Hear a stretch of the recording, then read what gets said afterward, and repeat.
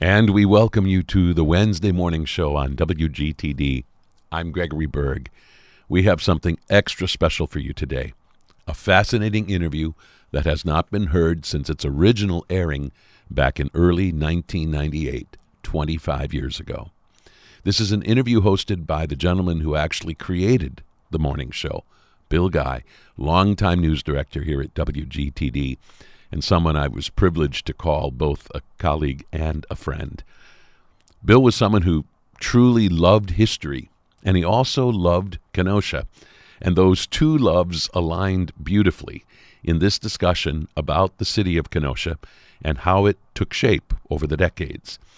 As you're about to hear, the interview concerns the republication of an extensive plan for the city's development and a discussion of how much of those ambitious plans ultimately came to fruition.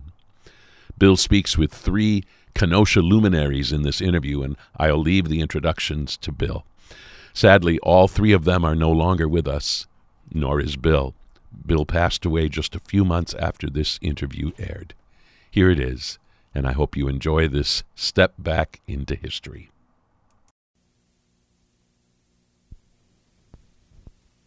Thank you, Gregory Berg. Good morning, everyone, and welcome to the morning show here on WGTD FM 91.1.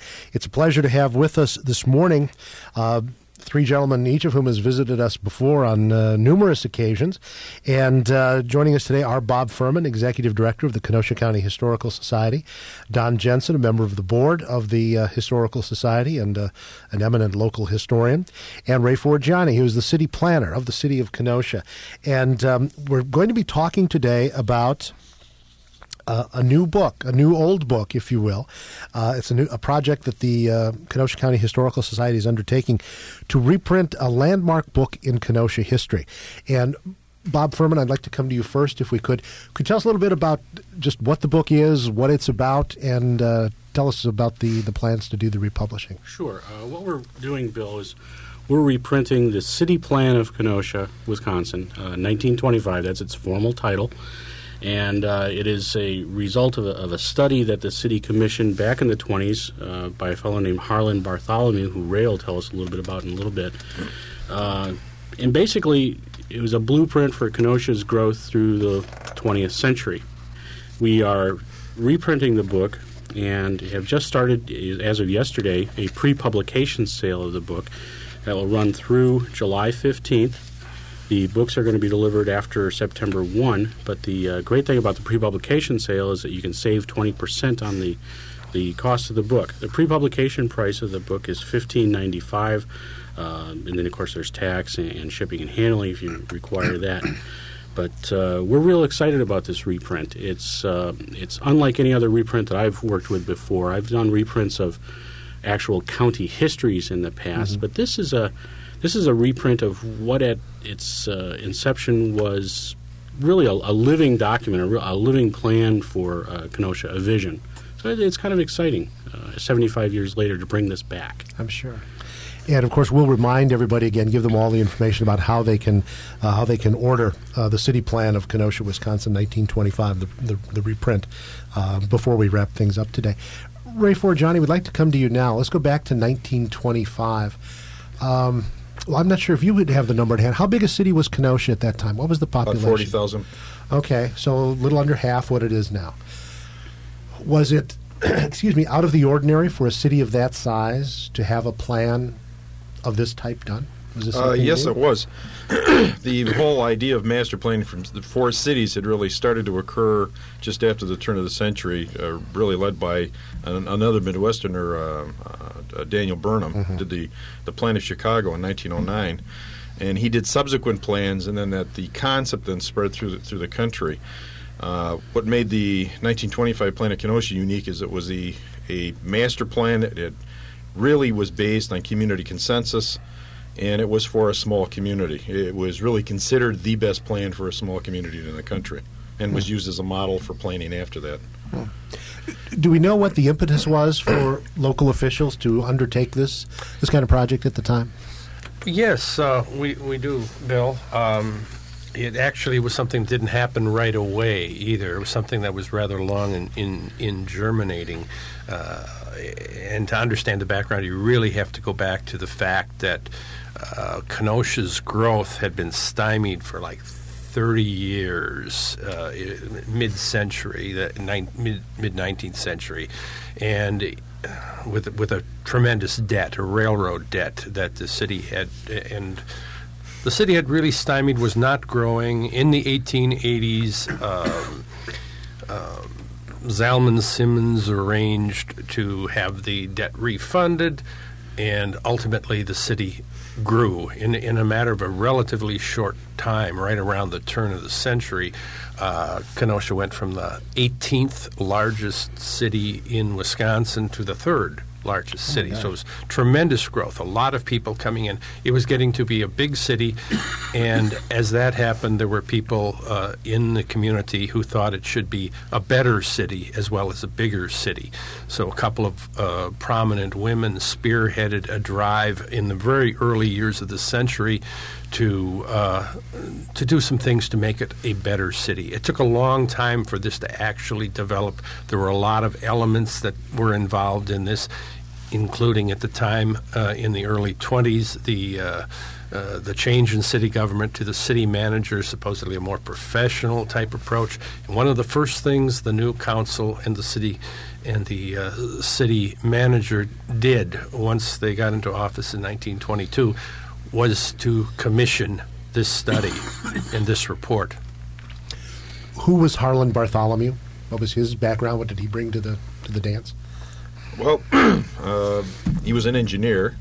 That's his background, and because the field was just beginning, there really wasn't any prerequisites for what their backgrounds would have to be.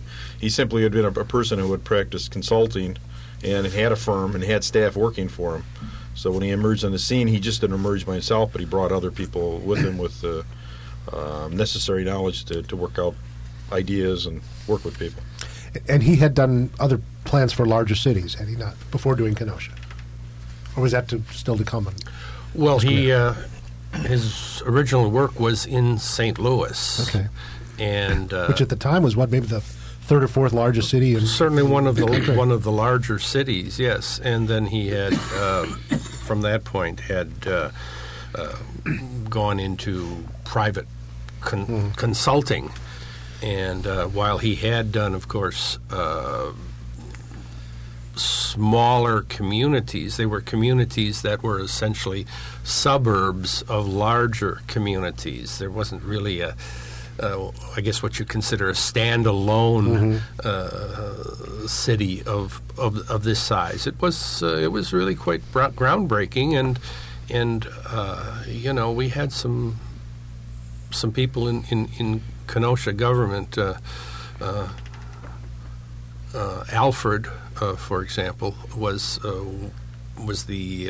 Nash executive and also the city council president, a very progressive man.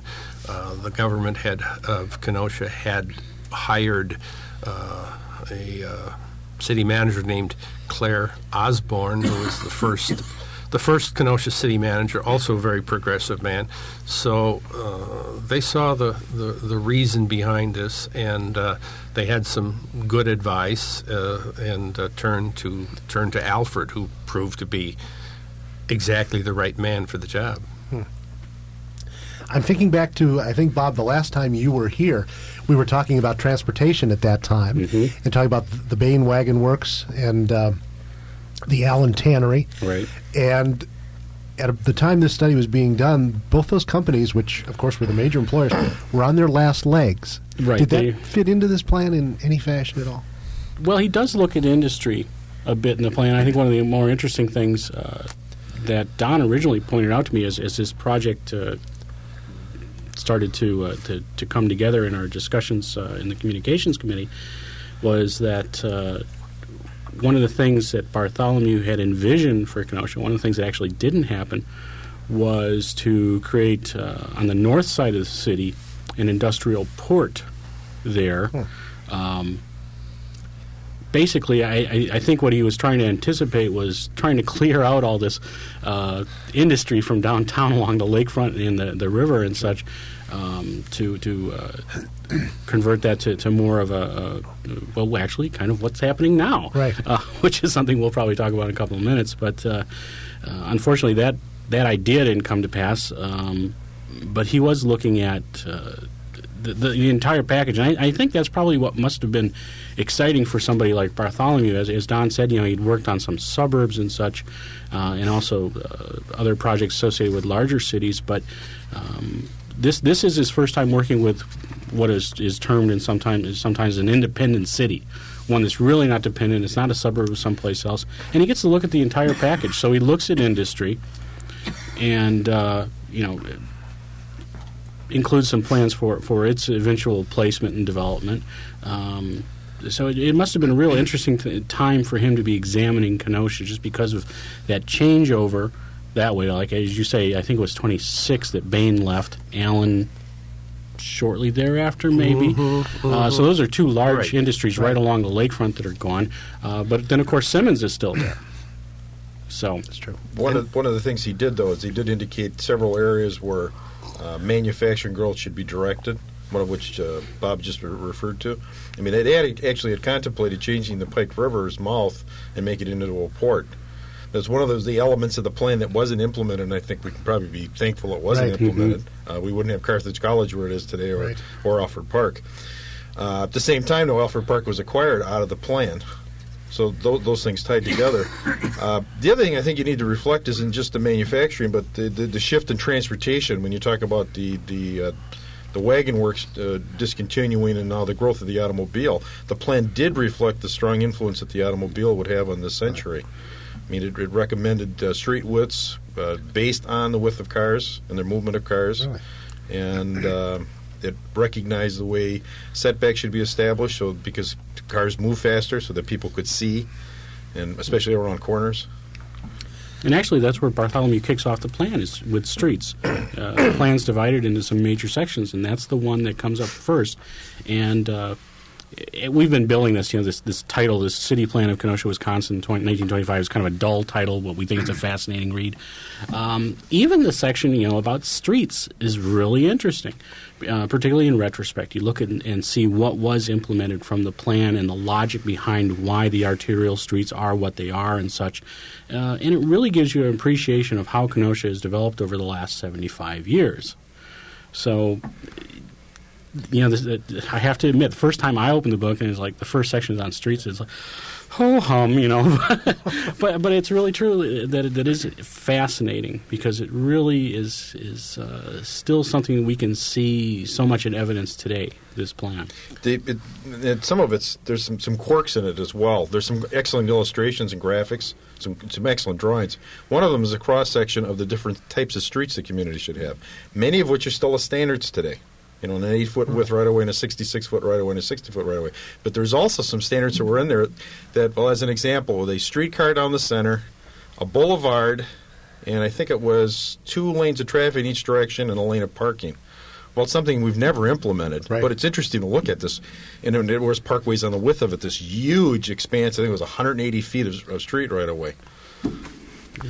One of the things that's that interests me about this about the study is maybe it was the time, or maybe it was just the thoroughness of Bartholomew, but this study took 3 years to complete. This was no quick job, fast and dirty job. This was a very thorough study. In addition to Bartholomew, who did a lot of hands-on work in this particular study, he wasn't just the name on the top of the letterhead. He had several associates who lived here, worked here essentially for the better part of 3 years. One of them was Earl Mills, who, like Bartholomew, later on became president of the American Institute of Planners, and a couple of other fellows, L.D. Tilton and William Hudson.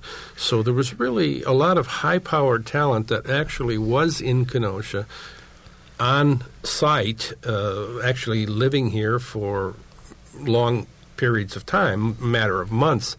And they had to actually, of course, learn about the community before they could make their recommendations for the improvements. They even went a step further, and I really think that's one of the powers of the plan, and one of the reasons the plan was successful, is they really went through an effort to involve the community. It wasn't a group of consultants coming in, meeting with a group of politicians or government officials in a closed room. They met with the public, and they met with the public on a regular basis. And they brought up topics and discussed them thoroughly and acknowledged the input, and then that resulted in what was written. And it's interesting, as Don mentioned, the 3-year time period for the development of the plan, they were starting to implement the plan before the plan was adopted. I mean, there were concepts that were in there that were strong enough, they said, well, we better get started on these things. Right. You're listening to a rebroadcast of a classic morning show interview from 1998, 25 years ago. The interview conducted by Bill Guy, then news director and host of the morning show, talking with 3 Kenosha luminaries, Don Jensen, Bob Fuhrman, and Ray Forgianni. Let's get back to streets just for a moment, if we could. Of course, anyone who's been to Kenosha knows some of the main east-west drags: 75th Street, 60th Street, 52nd, Washington Road, and then north and south, 22nd Avenue, 30th, Sheridan Road. Were those main streets at this time in the 20s as well, or were they in the plan somehow selected to be main streets? Well, they already existed at this time frame. Sure. They just reemphasized their need and recognition that they were really major streets. Their extensions were indicated, moving them further north, further south, and further west. Can't move them further east. Right. Roosevelt Road was an interesting consideration. And Roosevelt Road was supposed to be lengthened longer. That was one of the thoughts of that era, was to use diagonal streets because you could cut across the square that way. Right. Most of that wasn't implemented. But there was refinements, like you mentioned 22nd Avenue. 22nd Avenue had a major bottleneck between 60th and really Washington Road. And they recommended, it was Howland Avenue at the time, they recommended it be widened because it would act as a major corridor through the community. And that was something I referred to as that, even though it was a 1925 plan, things out of it are still implemented. I think it was about 15 years ago that one recommendation was finally implemented. So that plan lives on. Sheridan Road was another one that that didn't go all the way through. That ultimately was opened in the area behind St. Catherine's Hospital. Now, Bill, Ray referred to something when he reminded me of something I wanted to mention, that when he talks about Howland Avenue, of course, which is 22nd Avenue today, we're reprinting the book in its original form with the illustrations and what have you, but we are adding a couple of things. We are getting a celebrated local city planner to do a new preface for us. But along with that, we are also including a street conversion chart.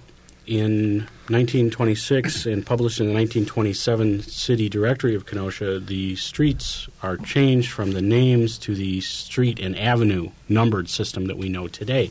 So that when you read the City Plan of Kenosha in 1925, you'll go through and they'll refer to places like Howland Avenue, and if you don't know that that's 22nd, you'd be somewhat lost. So we have included a street conversion chart, alphabetical arrangement that's a quick reference for people, and that'll be in the book as well. Oh, okay. We're talking today with 3 guests on the morning show here on WGTD, FM 91.1. Bob Fuhrman is Executive Director of the Kenosha County Historical Society. Joining us as well, Don Jensen, a member of the board of the Historical Society, and Ray Forgianni, who is the city planner in the city of Kenosha. And we're talking about a book that the Kenosha County Historical Society is going to be republishing. It's called The City Plan of Kenosha, Wisconsin, 1925, and it's going to become available very soon. And before we finish up today, we'll give you all the details on how you can order the book and get a pre-publication discount as well. Ray, you mentioned Daniel Burnham a while back, who did, of course, the famous plan of the city of Chicago, and in there he said, make no small plans. It sounds like Harlan Bartholomew took that advice to heart and made no small plans for the city of Kenosha, not all of which necessarily have come to fruition. Give us some indications. What are some of the other things in the plan? You know, there's something you're first mentioning. Chicago's master plan, which is a great plan, wasn't deeply implemented. Portions of it were implemented. And I really think there's a parallel between the two. There's some concepts that were embedded in the Bartholomew plan that were also in the Chicago plan. Things like preservation of the lakefront. Actually, I think Kenosha's done a better job in Chicago. It may be hard to believe given all the acreage that the lakefront is public in Chicago, but that tenant's still there. 86% of our lakefront's public. Is it really that Yes. much? I mean, we should be really, really proud in this community. It's one of those assets that we forget we've done in a good way. But there's a tremendous amount of things that came out of the plan. I think each of us probably have our own favorites. Probably everyone's favorite, Civic Center, which was a concept that wasn't new, but it was new for a community this size. The idea of pulling together a central place for all the governments to be united so they were accessible to the public in every way.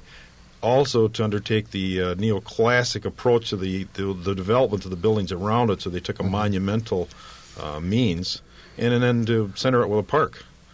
And we have a classic civic center in this community. Right. This is west of Sheridan Road, between 56th Street and it's really, the focus is really 56th and Sheridan. It was one of those projects they started to implement before the plan was fully adopted. Right. Was City Hall at that time on 56th Street, a block or so east of Sheridan Road? Yes. Is that where the City Hall was? It was on 8th Avenue and 56th. Right. Okay. From 1911. Okay. Although the plan calls for it to be on 56th and Sheridan Road on would be the northeast corner. And in the most recently adopted downtown plan, it's still the site that has been designated if there is ever to be in a city hall. That's the site of the police station and water center. And the water center and all the libraries over there and the Tourism Bureau. Tourism, yeah. The famous Chinese wall, Kenosha's track elevation that runs through the city, I think that was an example of one of the things that Bartholomew did. There were some existing individual elements that already either were in place or were planned, and this was one of them. There was talk because of the tremendous danger and the many people who were killed at grade level crossings with the trains running at high speed through the city of Kenosha, that there had to be something to separate the traffic from the railroad. And so that was proposed early on, but certainly was incorporated into it. It hadn't been developed, actually. It had been planned. The railroads had been ordered to do something about this. It just didn't happen. But that was incorporated. Separating the grade separation was ordered was proposed also in the study. And then, of course, 3.5 years after the study came out, a tragic incident happened in which 5 teenagers were killed in a train crash with 2 automobiles they were riding. One of the victims was Alfred's 16-year-old son, and the plan really took on some impetus after that tragedy, and eventually was completed. And we now have the what is now the Union Pacific the track elevation. Right. That must have been an enormous undertaking, because I assume were they able to keep the trains running while they did the work of getting the tracks up overhead? Yes. They did. It took a long time. It was a long project, a number of years, done in stages, but eventually, I believe it was the late 30s that it was finally completed. Okay. There's an area of Kenosha that is right in the center of town that's vacant. I'm thinking of the old Bonnie Haim property. This is for Kenosha lifers who can remember back 30 years or more. The area between 52nd Street to 45th Street and 30th Avenue to, would it be 32nd? And that was something that the Bartholomew study took a look at 75 years ago. Yes. There was a plan to put a high school stadium on that property, which of course had originally been a summer farm of one of Kenosha's wealthiest families, and then it was planned to put a high school stadium here. One of the things that wound up on the on the south side of Kenosha, actually. Like a lot of the industrial development wound up either in Pleasant Prairie or in the city's industrial park in the west side, and not really on the north side as Bartholomew had proposed. Along with we were talking about the new industrial port that was supposed to be a focal point for industrial development, and so some of the things happened, but not exactly where Bartholomew may have envisioned. Just to get back to a part of town that we were talking about before, we were mentioning the Bain Wagon Works and the Allen Tannery, and at that time there was a waterway. There was the Pike Creek. Was it called Pike Creek at that time? Yes, it was. Was running above ground. That was then submerged some years later. Was that part of the plan? Was it in the plan? Was it to keep that waterway open or to put it underground? Was it addressed at all? It certainly didn't address. I don't believe it addressed either keeping it or eliminating it. It just recognized it was there and dealt with working around it precisely. It did, though, encourage the development of Washington Park, and including the golf course and the preservation of the creek within that large park. That's one of the stronger elements of the plan. Recognizing all master plans have elements, dealing with land use and transportation, or land use and circulation as referred to, and then there's other segments that usually come on. Parks was one of the strong ones, and much of the park system we have today is a result of this plan. It laid out in advance the locations of parks. It laid out in advance some standards for parks, also the design of school sites, how much land should be involved, how they should be laid out, how far apart they should be, what type of population densities they should be serving. Those things are handed down. They're really strong foundations in which this community is built upon. Another area which is interesting, you don't see this in many master plans, is civic art. It's a real strong call that the community really need to put icing on top of the cake. Oh, that's way ahead of its time. Yeah, pretty much. Well, in a way, the Romans and the Greeks sort of beat us a little bit, but in this country, it was a bit ahead of its time, and there was a strong effort then to do things like to make sure that scenic views were maintained or developed, that rivers and lakes and forests were preserved, and that's where some of our parks come from, and some public and private art was then installed at the time. And certainly, I think we could point to the Civic Center with the Statue of Liberty statue as an example. Right. There was talk at one time, or included in the plan, was a proposal to put a different statue in Civic Center Park. I understand. Yes, the Lincoln statue that is the seated Lincoln statue in Library Park, which originally had been donated in 1909 to mark the Lincoln's birth. Centennial, right. Mm-hmm. Man by the name of Calkins contributed or donated that to the city with the intent that the four corners of Library Park have similar the other three corners have similar statues, and it was even suggested who they might be, being that it was then not too many years after the Civil War. I mean, along with Washington and I believe it was Jefferson, Ulysses Grant was considered, and Calkin really hoped that this would be something others would contribute. But we did, in fact, only have the one statue, and by the time of the Bartholomew study, it was pretty clear there were not going to be other ones at the corner. So it proposed that it be moved into the Civic Center Park. That didn't happen. Okay. Was that before the Statue of Liberty replica was in Civic Center? Yes. Okay. Yes. So they got the Statue of Liberty instead of Lincoln. So exactly right. You can't gripe. Well, yeah. I see there was also plans for a business building, an office building downtown. It was suggested, and I believe in Bartholomew, if I remember correctly, sneaks this in kind of in a tricky way. I think he sneaks it in the caption of a photograph rather than in the body of his text, where he says something to the effect that, wouldn't it be nice to have a Wrigley-type building downtown here?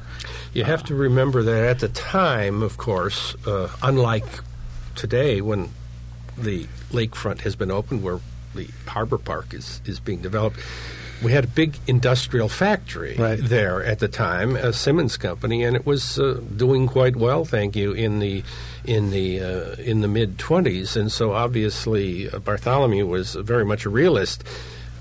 He knew that was not going to be an open vista there as it has. And so really he was suggesting that as you look east from the Civic Center and the factory there, could be seen there, that what would be a good idea would be to have an attractive large building that would sort of end your view at 6th Avenue or Main Street. I'm not entirely sure, because of the way he handled it, as Bob says, which was to put it in as almost a question on a caption under a photo, whether he was literally suggesting this happen or whether he was just suggesting a general concept of what Ray was talking about, the visual attractiveness of the because that would have been the one essentially open area of the Civic Center without one of the large public and classical buildings to catch the eye as you looked in that direction. So I'm not entirely sure how literally he meant that to be taken, but nonetheless, if you look at some of the drawings, you can see that there were some rather imposing buildings that were envisioned for that area, the Main Street area, and the area of the Civic Center area. You're listening to a rebroadcast of a classic morning show interview from 1998, 25 years ago. The interview conducted by Bill Guy, then news director and host of the morning show, talking with three Kenosha luminaries, Don Jensen, Bob Fuhrman, and Ray Forgianni. I'll tell you the truth, I didn't know that Pershing Boulevard even existed back in the 1920s. And but it is included in the city plan of Kenosha 1925, a proposal to make that a belt line, if you will, around the big parkway around the city's perimeter. Mm-hmm. Yeah, and that was one of the things that Ray was talking about, the streets. One of the things that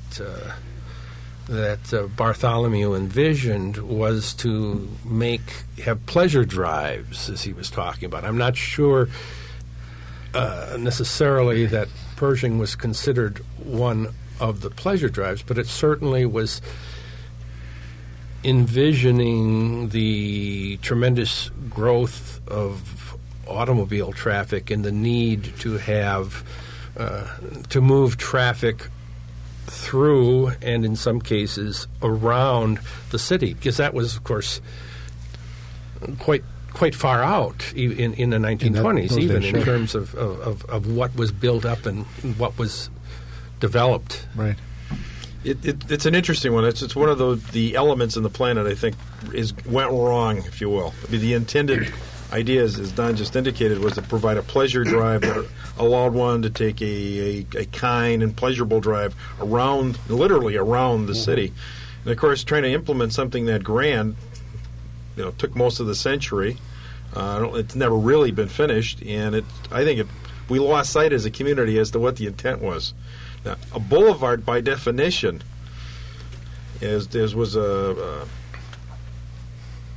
laid out by earlier planners, what literally meant at least a wide strip of open space or trees along the sides, if not also along the center. If you look at the stretches of Pershing Boulevard, what we have is large stretches of concrete. There's not much beauty to them unless you're really in love with concrete. So we somehow lost the vision of it. But if one could imagine some of those widths of streets with a broad boulevard that were tree-lined down the center, we might actually bring it back to the way it was intended to be. But you can see where the intent was, and then over the century we lost it.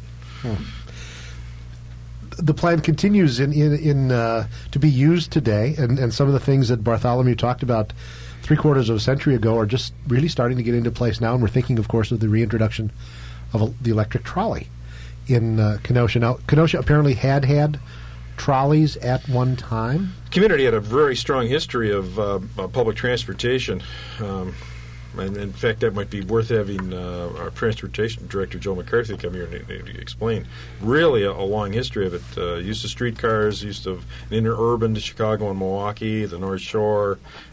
First city to have trackless trolleys, trackless electric trolleys. With power overhead? With power overhead. Okay. That was where the first city was researched in. The plan called for a streetcar system to go down the boulevard of 56th Street. The service the central part of the downtown, and that's one of those things that we're still implementing. That's one of the features that'll come out of the Harbor Park development, where a streetcar system will circulate through the downtown, including Harbor Park, and using that Grand Boulevard as a centerpiece. It's one of those things that we scratched our head about, and even when we had the Urban Lane Institute in here about 3 years ago, they questioned it. And we showed them the plan, and it's right on some of the pictures in it, some of the drawings. It's it's hard to argue with it that someone saw that from back then, and it was a logical thing to do with a boulevard. Yeah. Just quickly, as long as we're on the topic of the trolleys, the work is going on right now. I see part of 56th Street is ripped up. Of course, that vista has been open now, the whole width of 56th Street down to Lake, and that is a masterstroke. It really is. It's just gorgeous. What's going to happen down there, Ray? What's in the works right now? How soon are we going to be riding the trolley down to Harbor Park? What you're seeing is 56th Street being reconstructed right now, along with 6th Avenue, the elimination of the bridge, the other vestige that we've managed to hide from the public all these years, and the extension of 54th Street through. We should see 6th Avenue open up, I'm hoping, I want to tell you mid-month, but really? But it may not be mid-month. We've had some rain. It certainly should be open this month. You'll also notice that curb and gutter is going in on Harbor Park itself. We would expect that all of the street work should be done by late fall. Now, street work includes the streetcar. We're hoping that the streetcar rail work would have begun by now. That's a major effort in itself, but we should start to see that mobilize in the next several weeks. There'll be it's kind of a funny thing. It's happened. They can't start until the rail shows up. And when I checked last week, the rail was supposed to be here. It's in shipment. They had lost track of where it was shipped. That happens on some rail goods. Oops. Now, it'll reappear. I haven't checked this week yet, but I'm sure it's probably reappeared by now. It's not a setback, though. It still fits within the schedule. There's enough flexibility, and all the improvements are being made in that area. No small undertaking. And I can't say that Harbor Park's a result of the master plan from 1925, but certainly elements are.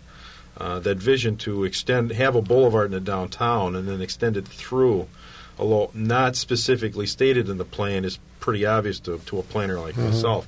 Now, it's something I push for years to get that vistage open up so you can see down into the water. Right. Bartholomew said Kenosha would be a much larger city by this time than it is. He was projecting 200,000. Is that a number he picked out of the hat? Do we have any idea what he might have based that on? Well, go ahead, Don. I'm not sure.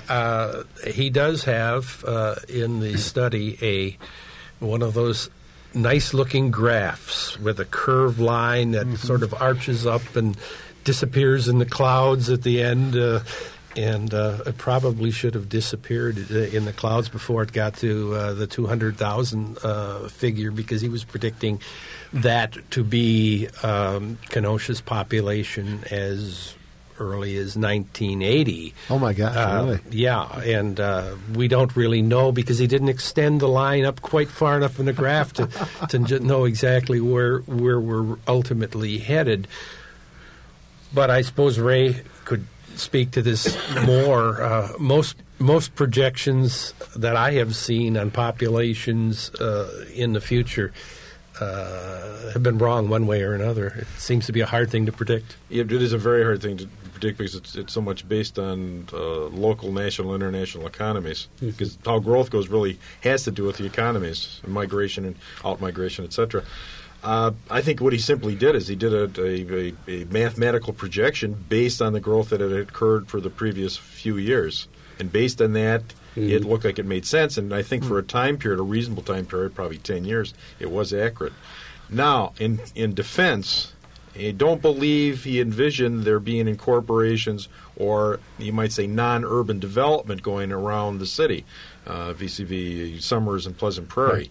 Right. If you add in those populations, it certainly is not going to get you to 200,000, but it's certainly going to get you a much higher number than we're working with, probably closer to maybe 120,000, right. 130,000. Right. So, I mean, you also remember this, we're looking at 75 years ago. Mm-hmm. And projections are difficult to be accurate for 10 years, let alone 75 years. As Don mentioned, all the projections I see tend to overestimate. That's the general tendency. Unless you really, and it's really an anomaly when you get a community that has unbelievable growth. Places like Las Vegas right now have tremendous growth. It's scary growth. It's so fast. And those are anomalies, and those can't be predicted. But generally, there's a tendency to overestimate. He was probably also just looking at the basic census numbers from the past 3 or 4 censuses. The city was pretty stagnant size-wise for a number of years, and then after the 1880s, 1890s, you see massive increases from the census year to the next decade later. So just using that as a baseline, still 200,000 today just seems silly to us, but you could see that he was anticipating some growth. And we're twice the size, or a little bit more than what we were in 1925. Right. So that's still pretty good. If you're excited about growth, I guess when Ray was talking about Harbor Park, the thing I was thinking about is if you could somehow channel Harlan Bartholomew back today, he'd probably be ecstatic about what's happening in Harbor Park. Getting rid of this huge factory complex and turning it back over to public use and development. I think he'd be really excited, and I guess I look at Ray's profession and the little I know about it and just think to myself, how lucky these guys are that somebody's kind of giving them a cheat sheet to work off of and build into this new development. Not to diminish what you guys are doing. That's a good point. And it really, you'd be referred to as a cheat sheet. It's just that someone's done some work ahead of time, which is a foundation to build upon. It's much safer that way, and you get much stronger results. Right. We've been talking about the importance of the study to Kenosha. I wanted to touch on a couple of things regarding our republication of the book, and build on what Ray had said a little while ago about how Bartholomew and his team had tried to involve the community with hearings and all of this. This really, and as a writer, this really comes across to me how in doing this report, this isn't a dry report that you might, a technical kind of thing.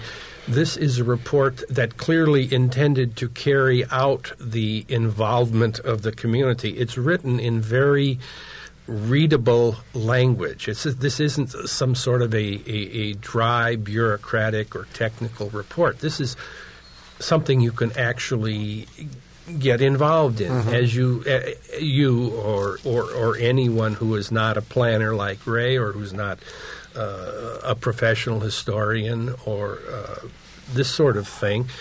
It is something that the average reader can pick up and find something fascinating in it.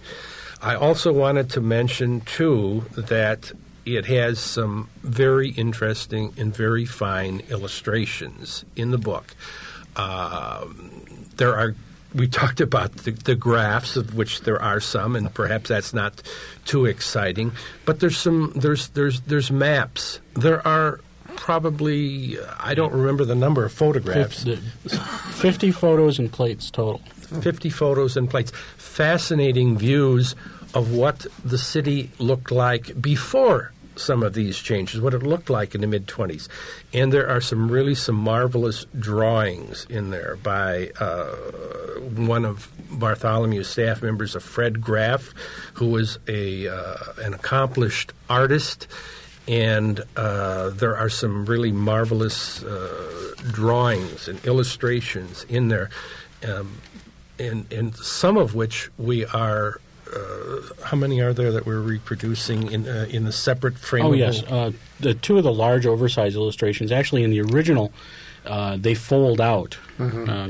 predating Hugh Hefner's. How often do you get to work that into it? But these foldouts, one of them, yes, exactly. One of them shows a bird's eye view from the lake, and the other one is a wonderful shot of Civic Center. In fact, it was reproduced by the Kenosha News in an article on Sunday. Those are going to be done full size. They will not be bound into the book. They will be folded and inserted into the book. But we feel that a lot of people might want to actually take those and frame them because they are really that nice piece of artwork that you might want to do that. So that'll be there too. Also have to mention all the maps on it. It's full of maps. Maps of parks, maps of future parks, maps of future streets, history of growth of the community, which I think is a great map. You can actually see when different portions of the community actually were developed. It shows the mass transit systems. There's a whole collection of maps in there. Probably could publish the map separately if we wanted. There's that many maps. And I know most people, you like to read a little bit, but you like pictures, and you like maps, and it's part of what makes the document an interesting document. Yeah, I don't think people will be disappointed that way. Okay. Bob Fuhrman, Executive Director of the Kenosha County Historical Society, Don Jensen, a member of their board, and Ray Forgianni, Kenosha City Planner, speaking with WGTD News Director Bill Guy in a morning show conversation from 1998, 25 years ago. I reached out to the Kenosha County Historical Society to see if the reprint of the 1925 city plan was still available in their gift shop. It is not. However, in conjunction with the Kenosha Public Library, they have overseen a digitalized version of the city plan. It is available as part of their online digital collections, and it includes a new foreword by Ray Forgianni and a names to numbers street translation guide to help you make sense of everything that you find there. I hope you enjoyed this rebroadcast of a morning show classic not heard since its original airing 25 years ago. I'm Gregory Berg.